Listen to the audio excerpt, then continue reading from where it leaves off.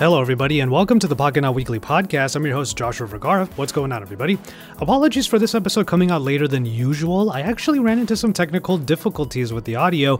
It took me a while to figure it out, but here we are. I was actually able to salvage the original audio for both myself and our guest for this episode, David Imel of Android Authority. Now, he and I talk a little bit about, once again, what might be a little bit of a recurring segment here on the show for the rest of the year, a check-in with the MacBook M1s, because creatives like us are very intrigued by this laptop, and David might be the next person on the list to actually try it out. But then in the back half of the show, we actually talk about the main announcement from last week, which is of course the Snapdragon 888 or 888. We're not too sure exactly how to say it, but it is the latest one that actually skips 875 like we all thought it was going to be and goes straight for the 888s and a triple ISP for image processing and a lot of other features that we're pretty excited about, especially since all of these phones coming in 2021 will be sporting it. So we go through some of the specifications, some of the speculation as well as to what this phone will be able to power, and we get pretty excited for it. So let's jump into this episode. It's myself and David Imel of Android Authority. Enjoy. I've had you on StreamYard before, right? Like, we've messed around with these. I think so. They're cool. Yeah. I like it. StreamYard's really easy, and this is literally one of those companies that sort of, they were around for a little bit, and then COVID hit, and then it was like, this is one of those indispensable tools now. Like, they're so...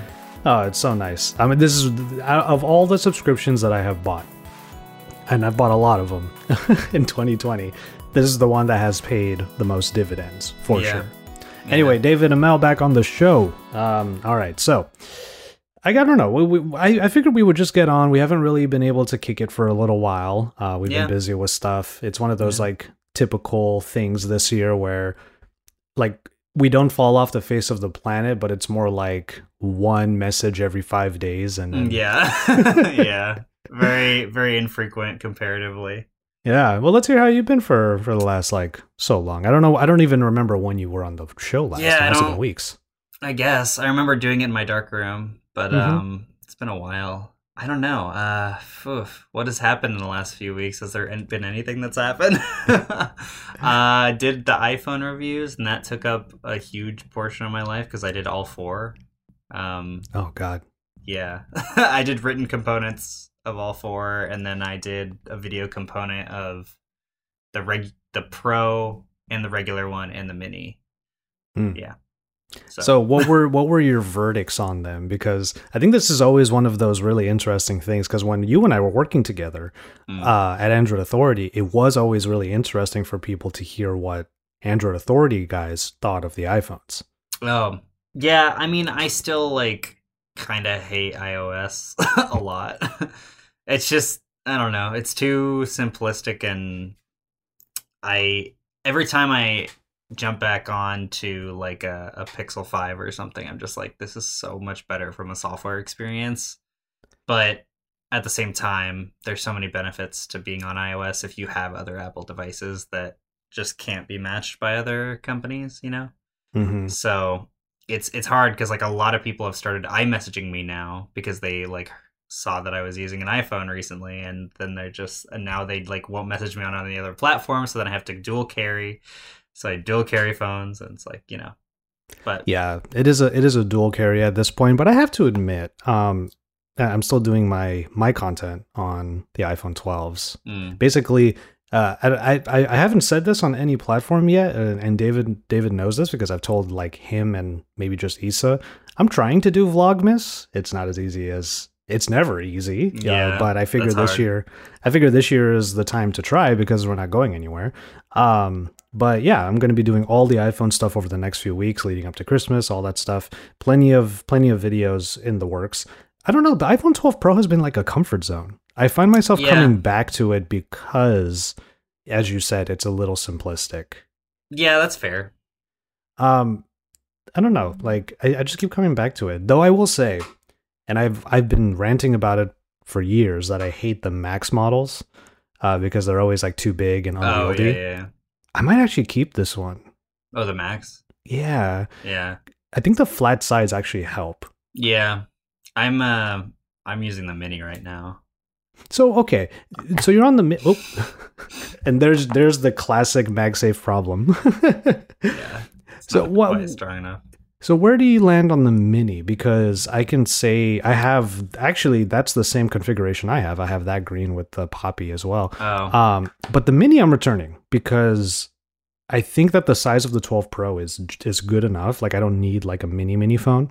yeah. That's just a personal thing. But as I've been hearing from everybody, and I wonder how you feel, has the battery life really been that crappy? No, it's not that bad. I don't. Really? It's really not that bad. I don't know what. Lisa's had a think terrible time. She had to charge Really? twice yesterday. Really? Yeah. I mean, okay, look.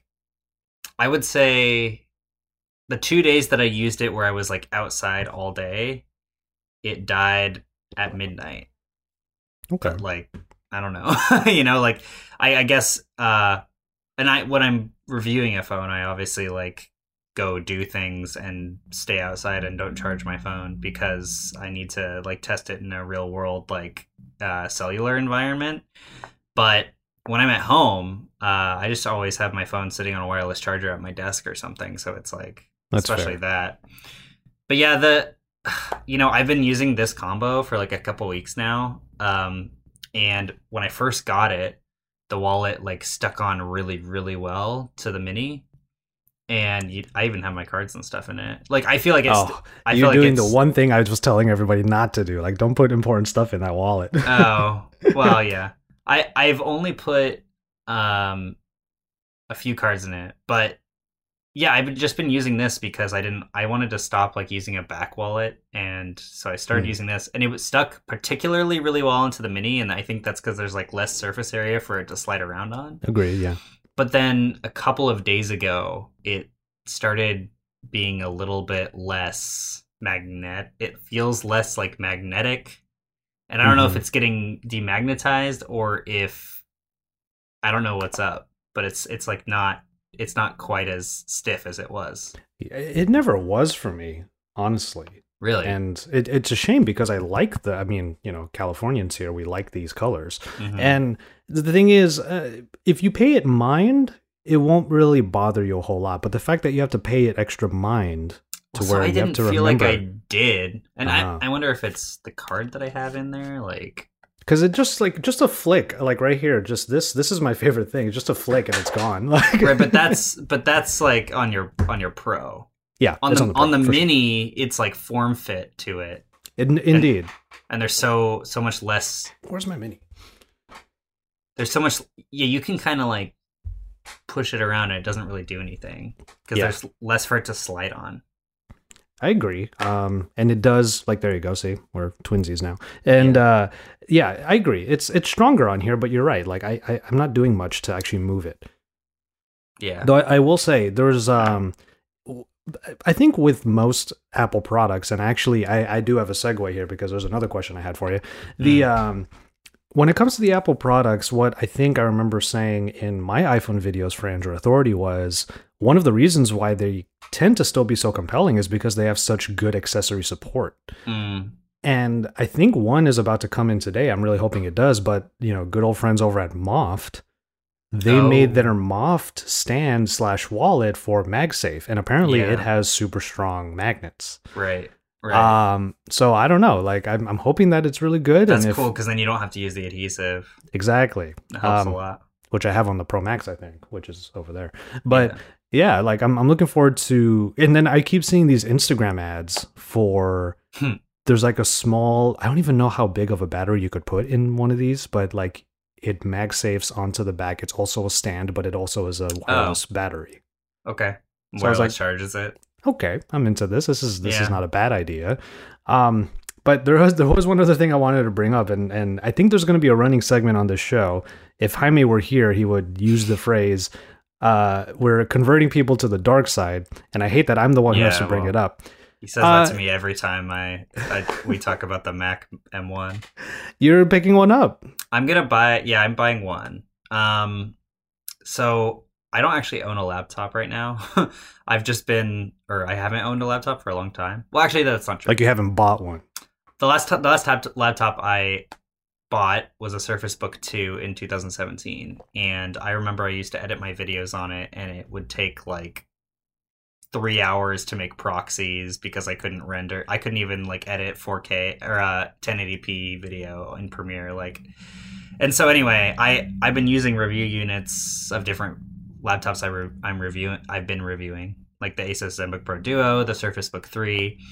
ZenBook Pro Duo does really well, but the problem is, like, if I go to a outdoor coffee shop, say, and I want to either write or edit, usually it's writing, because I would just kind of assume that you can't edit on battery, right?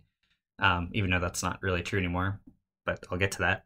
I have to use my Chromebook, which I have a Chromebook too, but it's either my Chromebook or my Surface Book, but neither of them have bright enough screens to really write outside comfortably. And it's like the Chromebook has decent battery, but it can't really do much. You know, if I want to edit photos or something, it's so convoluted and difficult to do it. And so I kind of realized, like, I looked it up and I was like, how much are Surface Book 2s going for on eBay? And my SKU goes for about $1,200. So I sold it for $1,200. B&H. And I still have a Surface Book 3 review unit and the ZenBook Pro Duo and my Chromebook. So it's like I've already got 2 Windows laptops and a Chromebook. But anyway, I was like, okay. Well, and then B&H had a Black Friday sale, so it was $100 off. Plus, I have the B&H credit card, which saves me tax, so that's another $100 off. So I basically got $200. What was funny was I was actually going to ask you at some point if you could get me something using your no tax. I can if you want. But yeah, I mean, so it was like, and then the other thing is that I was like, well, it's the Air, and like, am I going to go all in on like trying to use a Mac laptop? I was like, if I do, I don't know if I want the Air, but I also don't, but also it's not that different from the Pro 13. And so my friend Daniel was like, he has an Air for work, but he has an Intel Air. And he was like, I want one of those, but I'm not going to buy one anytime soon. So like, I guarantee I'll buy that off of you whenever you want to upgrade. So I'm like, okay. So basically it's like, I got it for free because I sold my Surface Book. It has a brighter display and it can like edit. I could edit at coffee shops now, which is not something I ever thought that I could possibly do. Right. It is incredibly nuts. And that I've been in the middle of that fray for the last like week and a half now. And I'm going to be doing a video on it next week. And honestly, like I'm on it right now. We're using the webcam, and not that I do a video version of the podcast, but I'm on webcam right now for our call, and I'm not even connected to anything. I'm not plugged in. I'm using a dongle. I mean, you know, F the dongle life, but that's what you got to do. I have a dongle for my audio interface to this mic, and then I have earphones in there. And the other thing that I've been doing, and this is just an update from the M1 side for somebody like me, because somebody like Jaime, and you see Jaime all the time, he's just on the laptop. But I'm the guy who thunderbolts it into a 32-inch curved monitor. He's actually doing that now, though. He's got a huge 32-inch monitor at the studio that he's always thunderbolted into now. Really? Oh, okay. Yeah. He didn't tell me that. So yeah, that's always been my setup. Like I've always been the desktop replacement type.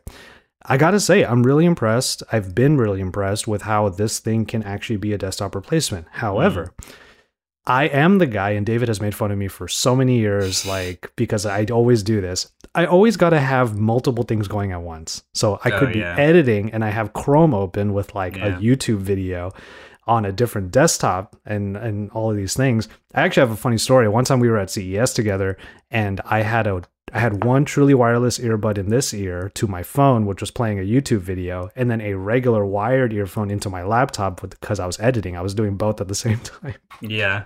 Because I just had like a show playing. Like I just have, these are just like, it's weird that I have this weird addiction that I need to have. I used to do that in college while I was doing homework. Just have YouTube videos playing. Yeah.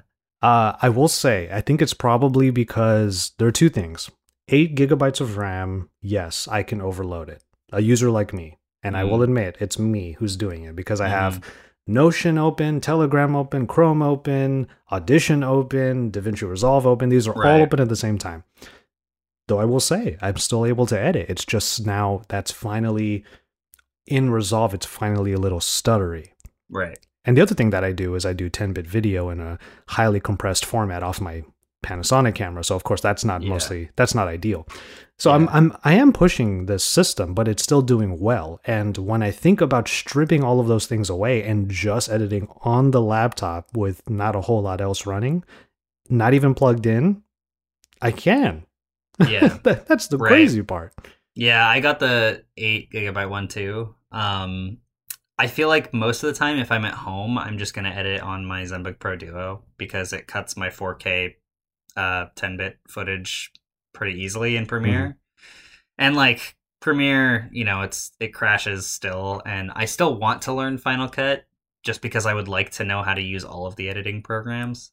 But like, I don't know. I feel like I'm generally going to still use Premiere on my desktop replacement laptop, but just the fact that I can edit on a MacBook Air at a coffee shop, you know, it hasn't come in yet, and I no idea when it's going to come in because it's back ordered. Oh, but I'm like, it was $200 off, and I'm not in a rush, so like, whatever. yeah. Doesn't. I think I will go because there are rumors that M1X is on its way, but it's going to be put in a 16-inch. Yeah. Okay, fine. 16-inch MacBook Pro. It's still pretty sleek, but I don't know. There's something about this 13-inch that I just really enjoy. I do like the size. I wish that they had made the bezels a little smaller and done a 14-inch.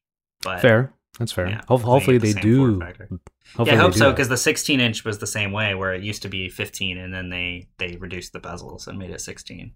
I'll hold out, but I think, you know, if writing's on the wall, or let's put it this way, if it's not going to happen until like the very end of 2021, I might need to just make a move. Yeah, I think it'll be mid to late 2021. That's what's nice for me, is like I can just sell it to Daniel and then buy the 16. So that's the thing. I still have the whole next month and a half to return this 13. And what I kind of want to do, and now that you have your Paybu card, I wanted to return this and actually spring for the 16 gig RAM version, because there are so many videos that I watched of like, do you need 8 or 16? And I was like, you know what? I've learned that I need 16. That's fair. The vast majority of you listening right now, you are not an idiot like me.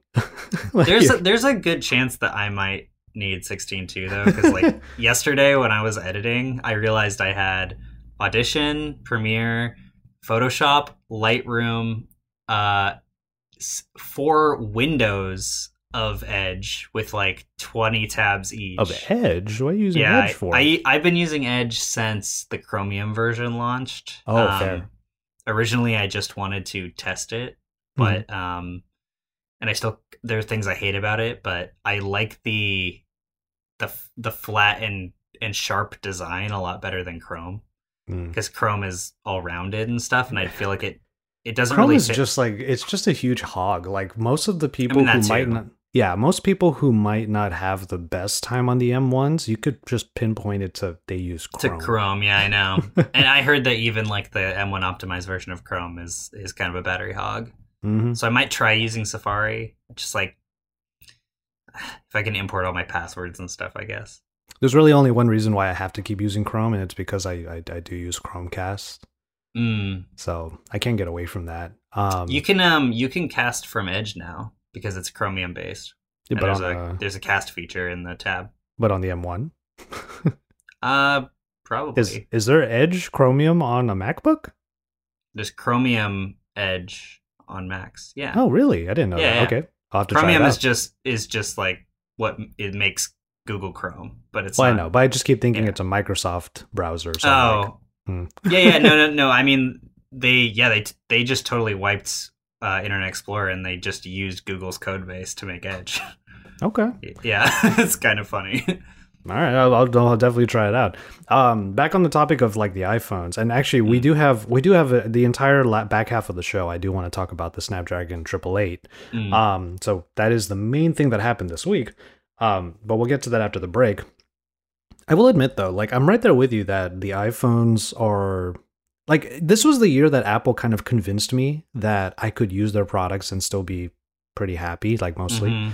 But I will admit, like the moment I went back to like a weird phone, like case in point, the Edge, the Wing, I mean, the Wing. Once I went back to the LG Wing, I was like, this is why I like Android. It's because like Android just don't give a frick. Yeah. So I'm enjoying going back to it. I think that my my actual Xperia 5 Mark II is on its way. And I don't know, I'm actually kind of excited to have that as a main. Yeah. I might stick with it, to be honest. Yeah. I liked the Xperia 1.2 a lot. I feel like the 5.2 would be even better. Yeah, yeah. So yeah, I mean, but the thing is with the Pro Max, the reason why I'm like sticking with it is because I went all in on the media stuff. So I got a new game controller. I have all the streaming services and whatnot. And now that I have a PS5, I've been doing a lot of remote play because my parents are watching on the TV. So I just play elsewhere. That big screen is nice for PS5 remote play. And I think that's the reason why I'm going to end up keeping it, because it is that nice. But the mini, I got to return it. I just can't do it. It's the convenience of the size. It just is not outweighing the fact that I have the experience elsewhere. Yeah, that's fair. You know? Yeah. So I don't know. But in any case, like before we get into the actual SD 888, 888 just kind of doesn't roll off the tongue very well. Yeah. I thought we would spend a little bit of time, because this is supposed to be a little bit like the check-in at the beginning. Can we just like together lament the fact that we are not in Hawaii right now? Like we Yeah. I know. 3 years in a row, and then we just get to be stuck in our respective places on each individual coast. And I'll always remember our first. So when you and I went for Android Authority, and we actually shared a room, that was so fun. It was a good time, and that was the very first Tech Summit, right? Or was it the second? Yeah, it was the first one. Yeah. Oh wow! So we've been to everyone. We were lucky to. I know, we've been to everyone. Yeah. Yeah. The fact that they conceived of an event and we were included. Yeah. It was a good time. I do very much remember that one, and then each one after that was good. It's just my only thing was I need to go to a different island next time. Like I need to go somewhere else. I met a lot of people on the first one. Like I didn't know Saf. I didn't know Tommy. I didn't know a lot of people, and then that was kind of the trip where I met a ton of people. So yeah, I was a little bit like, not to say that any of these companies have to cater anything to us, like they really don't. Like they've already done a great job with their digital events, and it was done really well. And then we had Q&As and stuff like that. But it would have been nice if we could have all had like a Zoom happy hour or something, so that we could at least see each other. Because that is kind of like the main event where we all see each other at the end of the year. Yeah. I don't know. Maybe I think I've said this to like Anabong, to Thunder E from Board at Work. I think I've said this to E, and I'm trying to remember who else I told this to, but I was like, we should organize one. Let's just figure one out for a couple weeks from now and just send out a Zoom link, and just blast it out and anyone can join, and we just kick it. I'm probably not going home for Christmas, so. Oh, really? You're not going to be? That instead. Oh, okay. Yeah, probably. I want to, but I don't. There's just so many people flying right now, and the COVID's so bad everywhere. It's like, yeah, that's true. I think I can skip 1 year. You know, as soon as this all like, whatever, there's a vaccine or whatever, I'm just gonna start traveling like crazy. So yeah. That is the question on everyone's mind. Is like, are you going to do first round of vaccines, or are you going to wait for? I mean, I've been listening to a bunch of podcasts about like the ethical distribution of the vaccine, and they talk about like who's going to get it first, and then like when normal people will probably get it. Honestly, we're probably not going to get it until like July. That's true. I want to be good to go by my birthday, which is June. Yeah, because first it's like first responders, so like nurses and doctors and stuff get it first, and then it's like frontline workers / well, not that is first responders. Yeah, frontline workers is first, and then essential workers, the people who have to work at grocery stores and stuff. And then I think high risk after that, right?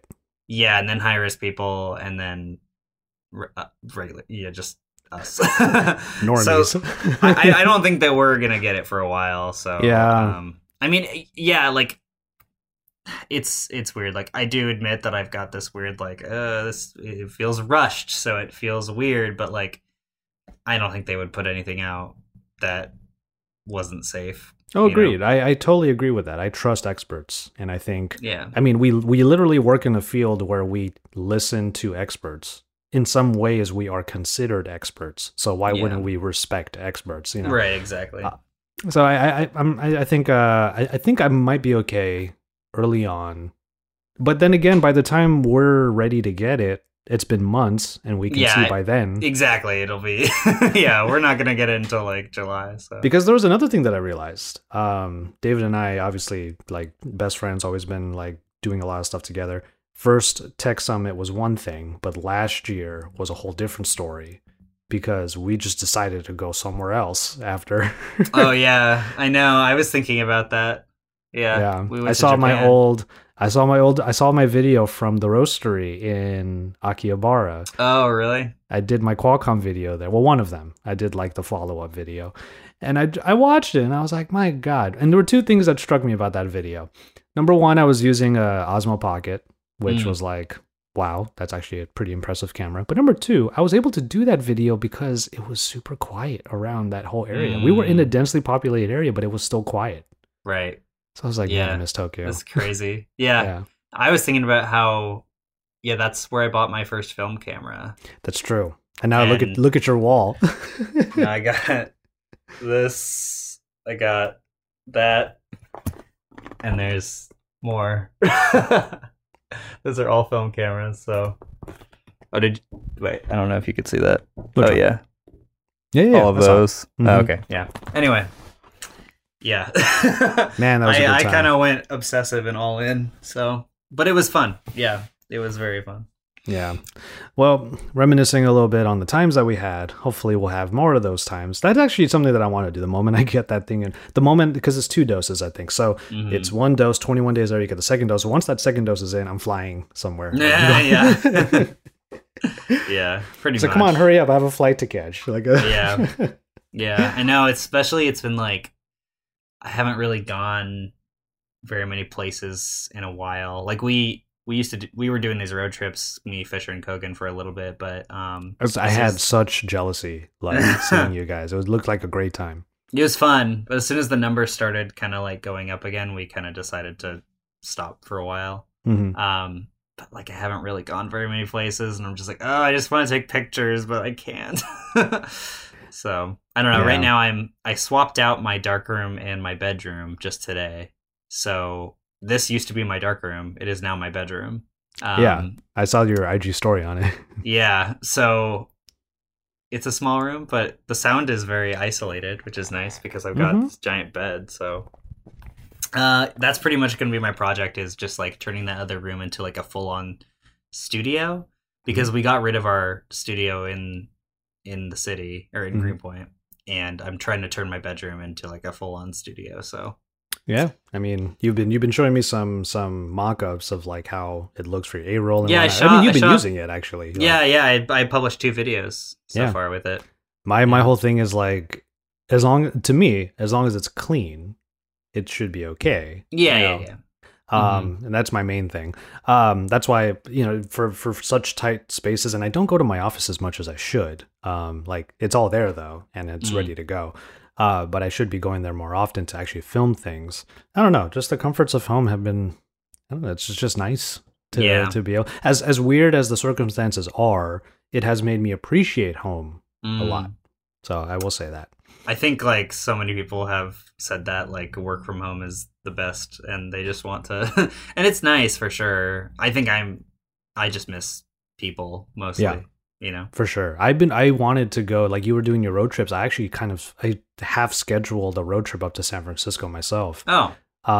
But can't do that now because I think California is close to getting fully locked down. Yeah, it is. Yeah. So it's rough, but we'll see what happens. Hopefully I can do something before the end of the year. Yeah. But in any case, travel notwithstanding, we do have a huge announcement for the trip that we were supposed to go on. But instead it became a digital event, and that's of course the Snapdragon 888, which we will talk about after the break.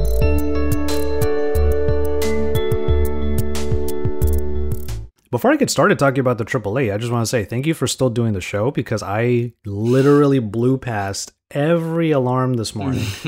I'm actually on Amazon right now, or right before since I woke up. I'm actually on Amazon looking for like a proper alarm clock because this whole phone thing is not doing it for me. Is it just not loud enough or what? I have no idea. I think I just need to try something different. I am a snooze type person, so I snooze until all of a sudden I panic. I am that person. But this morning I literally did not wake up. Like I think my alarms were going off for a solid 2 hours before I even woke up. And I didn't even sleep late. I don't know what happened. Like, I think my body was just like, no, you're staying here. Yeah. Sometimes it's just like that. Is it cloudy there today too, maybe? So it's like dark. Let me see. It's like half and half. Okay. But yeah, like the only thing I did last night was I worked on my Snapdragon video. So that's what we'll get into. And you did your Snapdragon video. I did use it for a couple of references. And yeah. I put out another one this morning too. Oh, was it the camera one? Yeah. Okay, I saw the headline. I didn't watch the actual the YouTube TV preview of that video when I came across it while I was on my Chromecast in the living room. It was of Chris Velasco. Oh, yeah. It wasn't even you. Yeah, I used a clip from my Xperia 1-2 video. Yeah, where he modeled for me a bit. I love when that happens, because I feel like more than half the time, whenever someone puts out a video, like for example, Dave 2D put out a video this morning as well. The clip that the algorithm decided to preview was of the guy Alex from Qualcomm. Whoever, Alex Katuzian. Yeah, Alex Katuzian. Yeah, because he put a clip of him in there talking about all of the different manufacturers that are going to use the SD 888. And it's also from Dave 2D that I'm saying 888 as well, because 888, okay, fine. Like, it's not that bad, but 888 sounds a little bit better. You know what's funny is when I had my, I did an interview with Judd Heap about the camera stuff, and he showed me a bunch of like the videos before the event happened. And before we watched the videos, I said, okay, I just want to clarify with you guys, like, how do you pronounce this? And they were like, oh, it's 888. And I was like, oh, okay.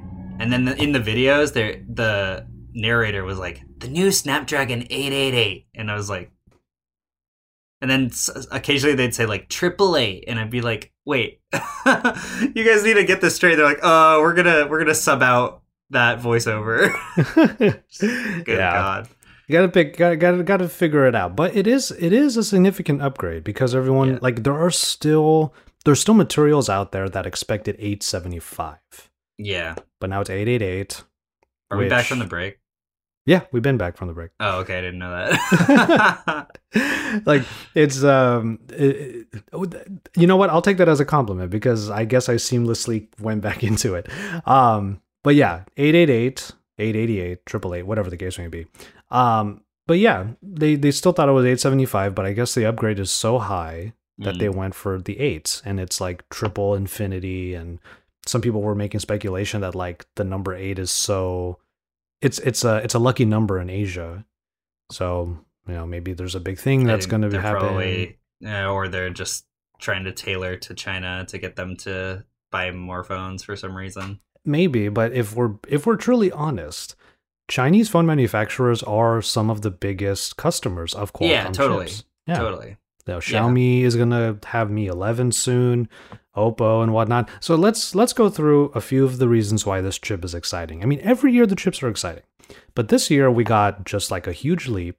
No mid-range chip, because last year the 765 was arguably the more exciting announcement. Yeah. Not the case this year, but I think it's because the 888 is just that big of a leap. So I guess probably the easiest way to get into it is like, what excites you the most about this chip? It's gonna sound lame, but I think the integrated 5G modem is actually a pretty big deal because it will use less power, it will use less space so that you can put more battery or more other stuff on the motherboard. And then it will probably be overall cheaper too, because you don't have to buy as many, like the overall component cost will be less. So that's kind of a big deal. You know, I didn't feel like this year was such a monumental jump. And it felt to me like the 855 to 865 was actually a bigger jump. Okay. And they said that, the graphics performance obviously this year is much higher. It's like a 40% increase, whereas the CPU is only like 25. And I guess that's a big deal when you consider like what we're doing with GPUs now, you know, like how the M1 Max with their unified memory are able to do so much. But anyway, I mean, yeah, I would say that the cameras are kind of playing catch up in a lot of places, but it is a good catch up that I like to see. Adding the third ISP, basically like Huawei and Samsung and Apple, we're all doing that already. So like being able to shoot with 3 cameras at the same time is handy now because theoretically you could have an app where you have your phone on a tripod and you record with all 3 angles, and then when you're editing, all you have to do is like jump between camera angles, and obviously it's like it would be better if they were shot from different perspectives, places, yeah. But being able to like, you know, have, if you're recording like your kids play and you had the standard angle so that you could see the entire play, and then if they have a thing, you're still recording with just one record button, but then it's also saving the telephoto version. So if they have like a solo or something, you can zoom into that. It's like theoretical, whatever. I think what's more exciting though is the fact that you can pipe all the extra throughput that you're getting from that third ISP into one camera. So last year they did 2 gigapixels per second of throughput, which like enabled a lot of stuff. But this year it's 2.7, which is a pretty big upgrade. That lets them do 4K 10-bit HDR 120 FPS recording, which is cool. You can do 12 megapixel burst mode with photos in 120 FPS, which is pretty nuts. Yeah. Because traditionally slow motion video and slow motion, like, you know, rapid burst mode, mostly slow motion video has been really bad. Like the quality is just really bad. But on this one, it seems better. Oh, and actually, I think one of the biggest things when it comes to the camera is the support for staggered HDR sensors. I never really used the term staggered HDR, but where you're going is probably the thing that. Yeah, they're calling it computational HDR, and it's the same thing basically as what Apple does with extended dynamic range, which they introduced in the iPhone XS. Which finally, right? Because it's crazy. We have so many 3 years. We have so many good camera hardware packages in Android. I know. They're amazing. Like, the thing that I keep coming back to, and I imagined that this is the point you were making in this morning's video that you made, is that imagine that level of processing on the Xperius. Right. Like, that's where it's needed. Yeah. I mean, on those, or, you know, when you have a giant sensor, like the 108 megapixel Samsung sensors, or Oppo's really good 64 megapixel sensors, you could do so much better stuff. Like I remember when I was shooting my iPhone review, especially my iPhone mini review, and I was out at Coney Island and I was with Chai, hanging out with Chai, and the sunset happened and I was shooting video and I was like, holy crap. Like no wonder, like I only use like one iPhone per year, and I only used my first one last year. But like no wonder people always go to the iPhone for video, because like the HDR capabilities of it are so, I could shoot straight at the sun and I would still get all of the detail of the sunset. You'd get the entire beach, the entire ocean. The sun would just be like a circle, like a yellow circle. And it was like there's no way that an Android phone could do that. And that's just because it doesn't have the staggered HDR. And so like, yeah, the iPhone XS basically introduced the same thing where it just doubles the frame rate, but then one of the 2 frames is longer and one is shorter, so one exposes for the shadows and one the highlights, but because it's so fast anyway, they can still stack the frames. So it's like taking 2 photos one photo at 1/1000th of a second and one at 1/800th. It's like it's nothing really changed, but one is better exposed. Yeah. So it's just that is the thing, because when I did iPhone 12 Pro camera tests, I used the phone as a B-roll camera. And I was like, I hear people doing this all the time, and I I understand do it why. for Fisher all the time. you Whenever go. I'm helping him shoot or whatever. I we remember use the he iPhone. he would always tell, he would often tell me to do that as well. He's like, just use the Mm-hmm. iPhone, just use the iPhone. And I was just like, you really want to put out a YouTube video using just iPhone footage? The And he's like, 4K trust me. is so good. It's ridiculous. And that's the thing. Like, this is stuff that we need on higher hardware. And like you said, like the higher, because what I'm imagining is the Spectra ISP from the Snapdragon 888 or the 888, as you said, working in tandem with the pixel binning of the big sensors.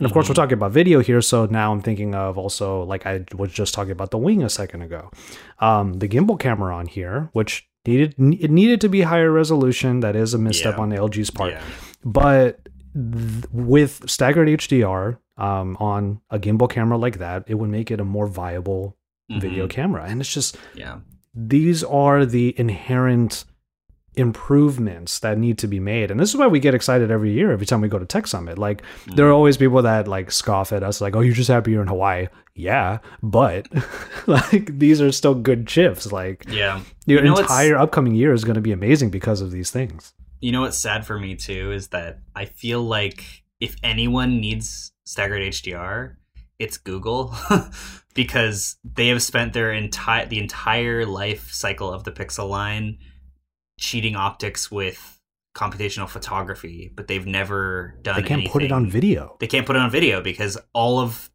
the technology they're using relies on it being a photo. And this fixes that, but because it's only in Qualcomm's highest end chip, you know, maybe they'll bring it to a mid-range chip, and then Google will use that next year. You know, Google is making their own chip, but I don't know if it's going to be in the Pixel 6. I was going to come back to that a little bit later, because I that's the first I've heard today. Rather, was the first I've heard that Google is actually working on it, and it was from Dave 2D, and he made a good point, because when they talked about all of the different phone manufacturers that would be using the 888, Google and Samsung were not on that list. Were not on it. Well, there's rumors that Samsung's new chip, new Exynos chip, is actually good. Because everyone, you know, before that, you know, Saf was always like making jokes. He's like, you guys get all the good chips, and we have to deal with the Exynos over in the UK. But everyone is realizing the benefits of a top-down design structure that Apple has, right? Like, everyone. So that's why Samsung like wants to, but Samsung's been in between a rock and a hard place, because like the Snapdragon chips are better, so they didn't want to like only release Exynos chips yet, because then they would get bad reviews and they would stop selling phones. But then they were in this weird place where like, if Qualcomm offered a feature but they couldn't figure out how to make it work on the Exynos phone, they wouldn't offer it on any of their phones, because they needed to have feature parity. Exactly. And so it's weird, but yet Google also is like, yeah, like there's a lot of benefits from making your own chip, right? And you know, Huawei knows this. Huawei's phones have always been really good. Like the Kirin chips have been awesome for battery life and for performance too. And you know, Qualcomm has currently like a bit of a monopoly, but it's going away very quickly. And I think we especially are seeing this with the, like, kind of bringing it back to the M1, like just the ridiculousness of optimization that you can get when you have a completely top-down design structure.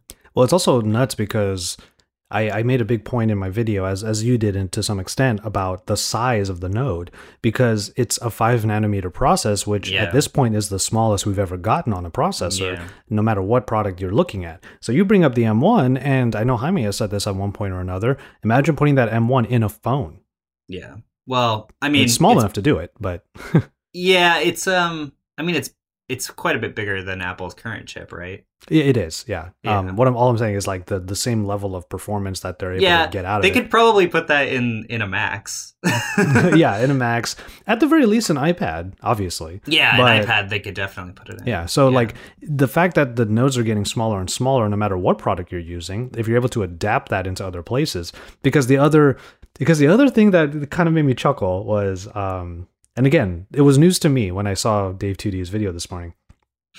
The fact that the Exynos chip is being made in conjunction with AMD graphics, I was like, oh, that's a big deal. Like, yeah, that was there's a partnership with Radeon there, which is cool. And I'm certainly a believer because I just did a review on the G14 like a month ago, and I was like, wow, this is a very impressive laptop. And if it wasn't for me experiencing the efficiency of that Ryzen processor, I wouldn't have even, like, it was that and the fact that DaVinci Resolve supported the M1. That's why I was like, okay, I gotta try the M1.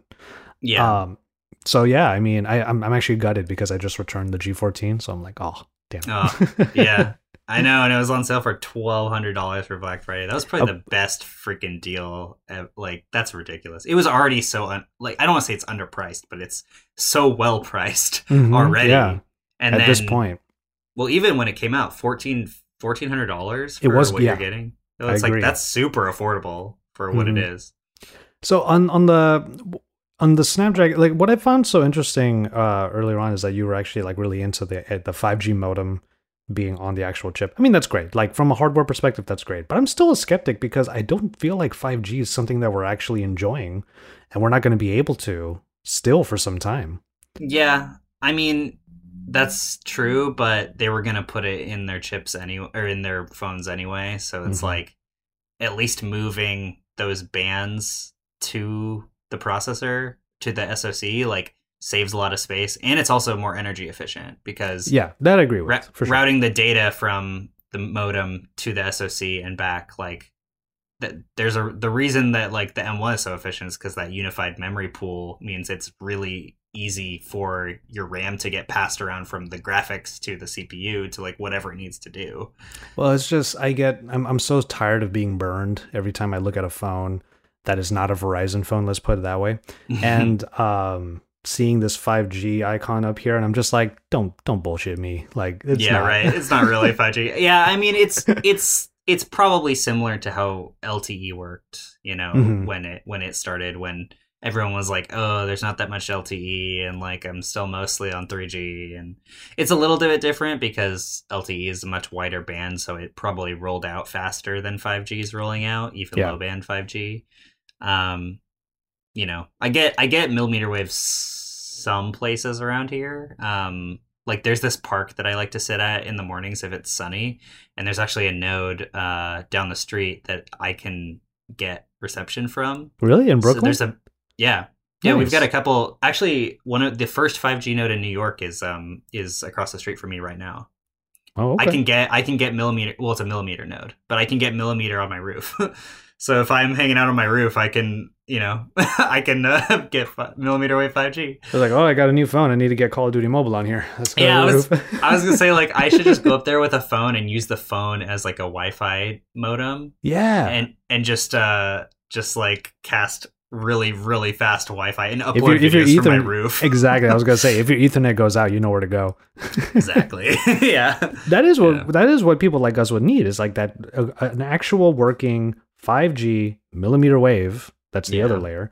That's like the thing that we need, but it's just not the case yet. Well, for me, I live in a suburb, to be fair. But yeah, and they've talked about. I mean, that's why Wi-Fi routers have 5 gigahertz and 2.4 gigahertz already. But you know, they've talked about replacing like Wi-Fi with this kind of 5G, like millimeter wave, because it can track you, right? Because it sends out those multiple beams or whatever, and then once one hits you, it can all just track you. And so if you're in your house, your laptop's usually not moving for a while, so it can have line of sight all the time. Like, think about you install a node in like the top corner of one of your, like literally in the ceiling corner, and then that way it can touch everything that's in the room, and you just always have the benefits. But then that's going to be that one room, and everyone in the house will just be in that room. Yeah, I mean,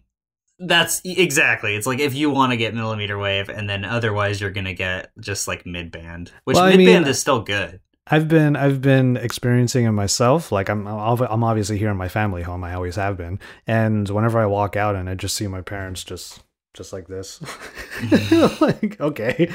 Yeah. It's Yeah. it's the world we live in now. My mom and dad are like that too. Whenever I visit, they're like obsessed with Facebook, and I'm like, oh, how the turntables have turned. Oh, how the turntables. Oh, how the turntables. Oh man, that's hilarious.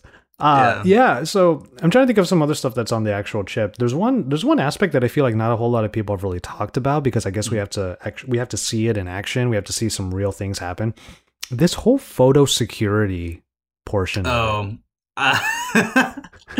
I don't know if I should say this on the podcast.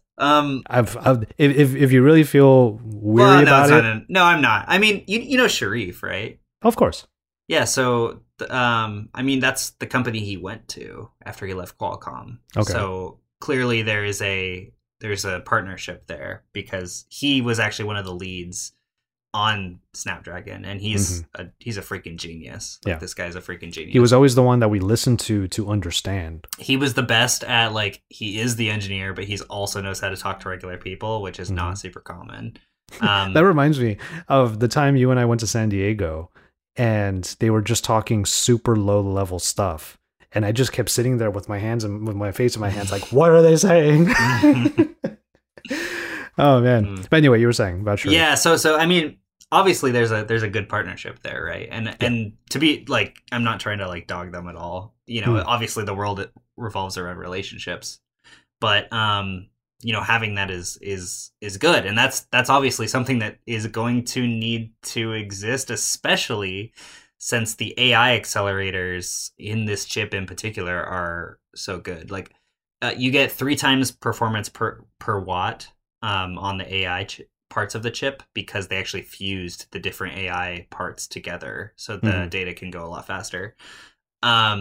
But with the speed at which misinformation has started to spread, and people are doctoring things, and they're working with Adobe on trying to like tell that part. I thought was interesting, because it's gonna EXIF data is basically coming from Adobe most of the time, right? So like, well, they're not doing just EXIF data though, right? They're like doing they're analyzing the actual image too, which is I still don't completely know how that's gonna go. I feel like there's gonna be so much trial and error, because like, at what point does the AI think it's doctored because you added contrast because you wanted it to look nicer, like, versus like removing a person or changing someone's face. But even then, like changing someone's face, for example, or removing a person, that assumes that the pool of data that it has is already accurate.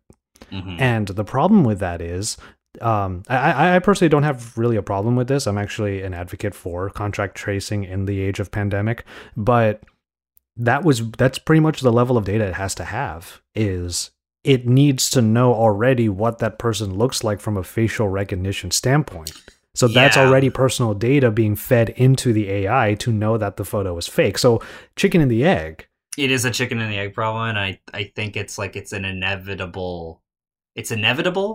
So like, companies like TruePic are just kind of trying to get ahead of the problem, which is, I think, really important, because there's face recognition and AI stuff that's being used already that is way beyond our understanding of what's going on already. And if we don't think that this is going to get even worse as time goes on, then we're crazy, right? Like, after all the civil unrest that happened during the summer, there was so much like talk about like police using facial recognition technology, and laws were props were actually being enacted in this year's election because of that. Yeah, exactly. And it's like, we're living in the future now. Like, whether or not we want to admit it, we are actually living in the future. Yeah. So can you imagine if they said we're working with Google on all of this? Like, the antitrust would just come out the woodwork at that point. Well, in before Google buys TruePic, so. Oh, true. Oh man, TruePic. That's crazy. Antitrust doesn't seem to matter much anymore anyway, so. Yeah, especially here in the US, of course. Well, Slack just got bought by Salesforce yesterday for billions. Oh my God. $26 billion. Yeah. Yeah, just the amount of money that entailed. That's the part that got me. Was like, okay, fine. Like a company buying a company, that's one thing. But I didn't know Slack was priced that high. Yeah. Gee, bus. Yeah. And we hate it. My sister's company got bought by Google for 2.7 billion. But then their direct competitor, their biggest competitor, got bought by Salesforce for 9 billion, I think. So Slack, I would say, is definitely worth a lot. Yeah. Isn't it funny how valuable the things we hate are? Yeah. There was a good article this morning though by Casey Newton. No longer at Verge, but he still writes on Verge occasionally. Mm-hmm. But he put out a thing about how Slack actually got destroyed and how buying Salesforce was actually the best thing for it, which was a little bit surprising to read, but it makes sense when you think about it. Microsoft Teams, like, I didn't realize how much they slaughtered Slack. Oh.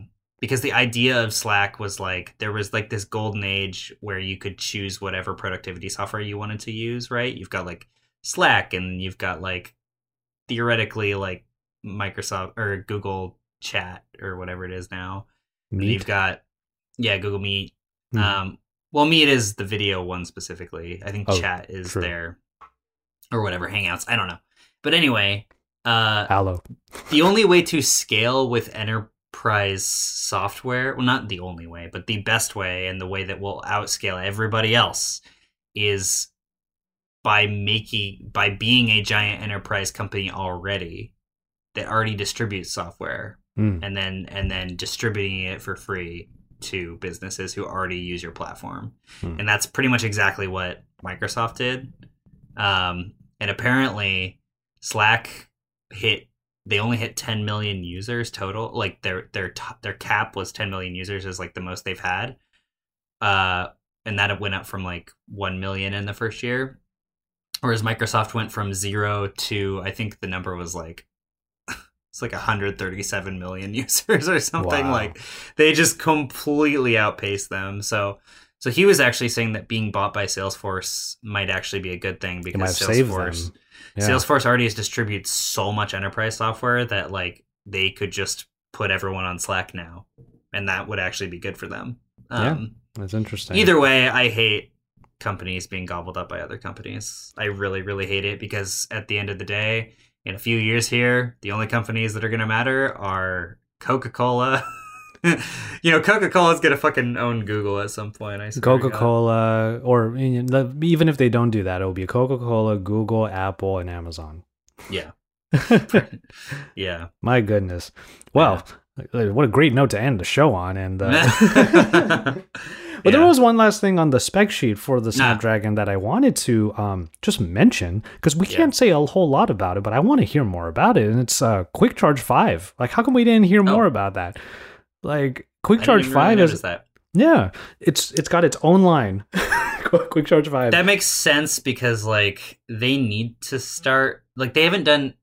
Quick Charge 4 Plus came out when the Razer phone came out, which was a while ago. And then they gave us like plug adapters, right? They were too big, but they gave us Quick Charge 4 Plus plug adapters, and I used them for a while.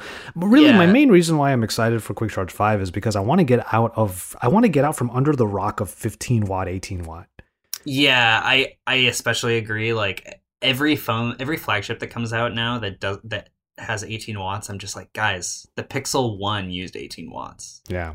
Yeah, exactly. Pixel 5 is on 18 watt. Yeah, exactly. I was like, guys, and I think that Qualcomm probably feels like they're falling behind because now there's like part of the spec war is a race to how fast your phone can charge, right? Like I think Xiaomi announced a 125 watt phone, which is like, one day we're going to be like, bam. I mean, yeah, basically, because like the MacBook Pro charges at 100 watts. True, but it takes a while. I will tell you this much. I don't know about the Air, but the M1 Pro, it takes about 2.5 hours to charge fully. Oh, wow. But that's with optimized battery charging turned on, which I don't know. Like, do I want a longer lasting battery, like longevity wise, or do I want faster charging? Like, I'm in the middle. Yeah. But I mean, it would be, obviously fast charging is like not great for longevity of batteries and stuff, especially on smaller batteries like phones.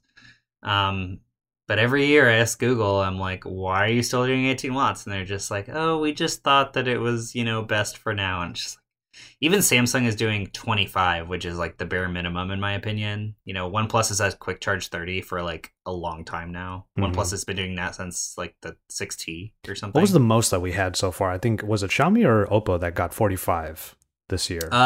Huawei did 65. Huawei did. Okay, I did not play with the 65, but I remember, I think the highest I've gone is 45, and that was pretty nuts. Yeah.